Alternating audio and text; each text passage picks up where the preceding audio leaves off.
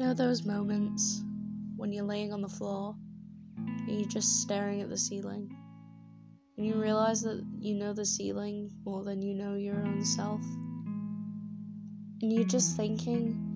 what would it be like if I was someone else? What would it be like if I was straight or lesbian, or if I had friends, or if I didn't have friends? Those are the kind of things I'm going to talk about, just the thoughts that go through my head when I'm on the floor, because I can't just sit here and let them go to nothing anymore.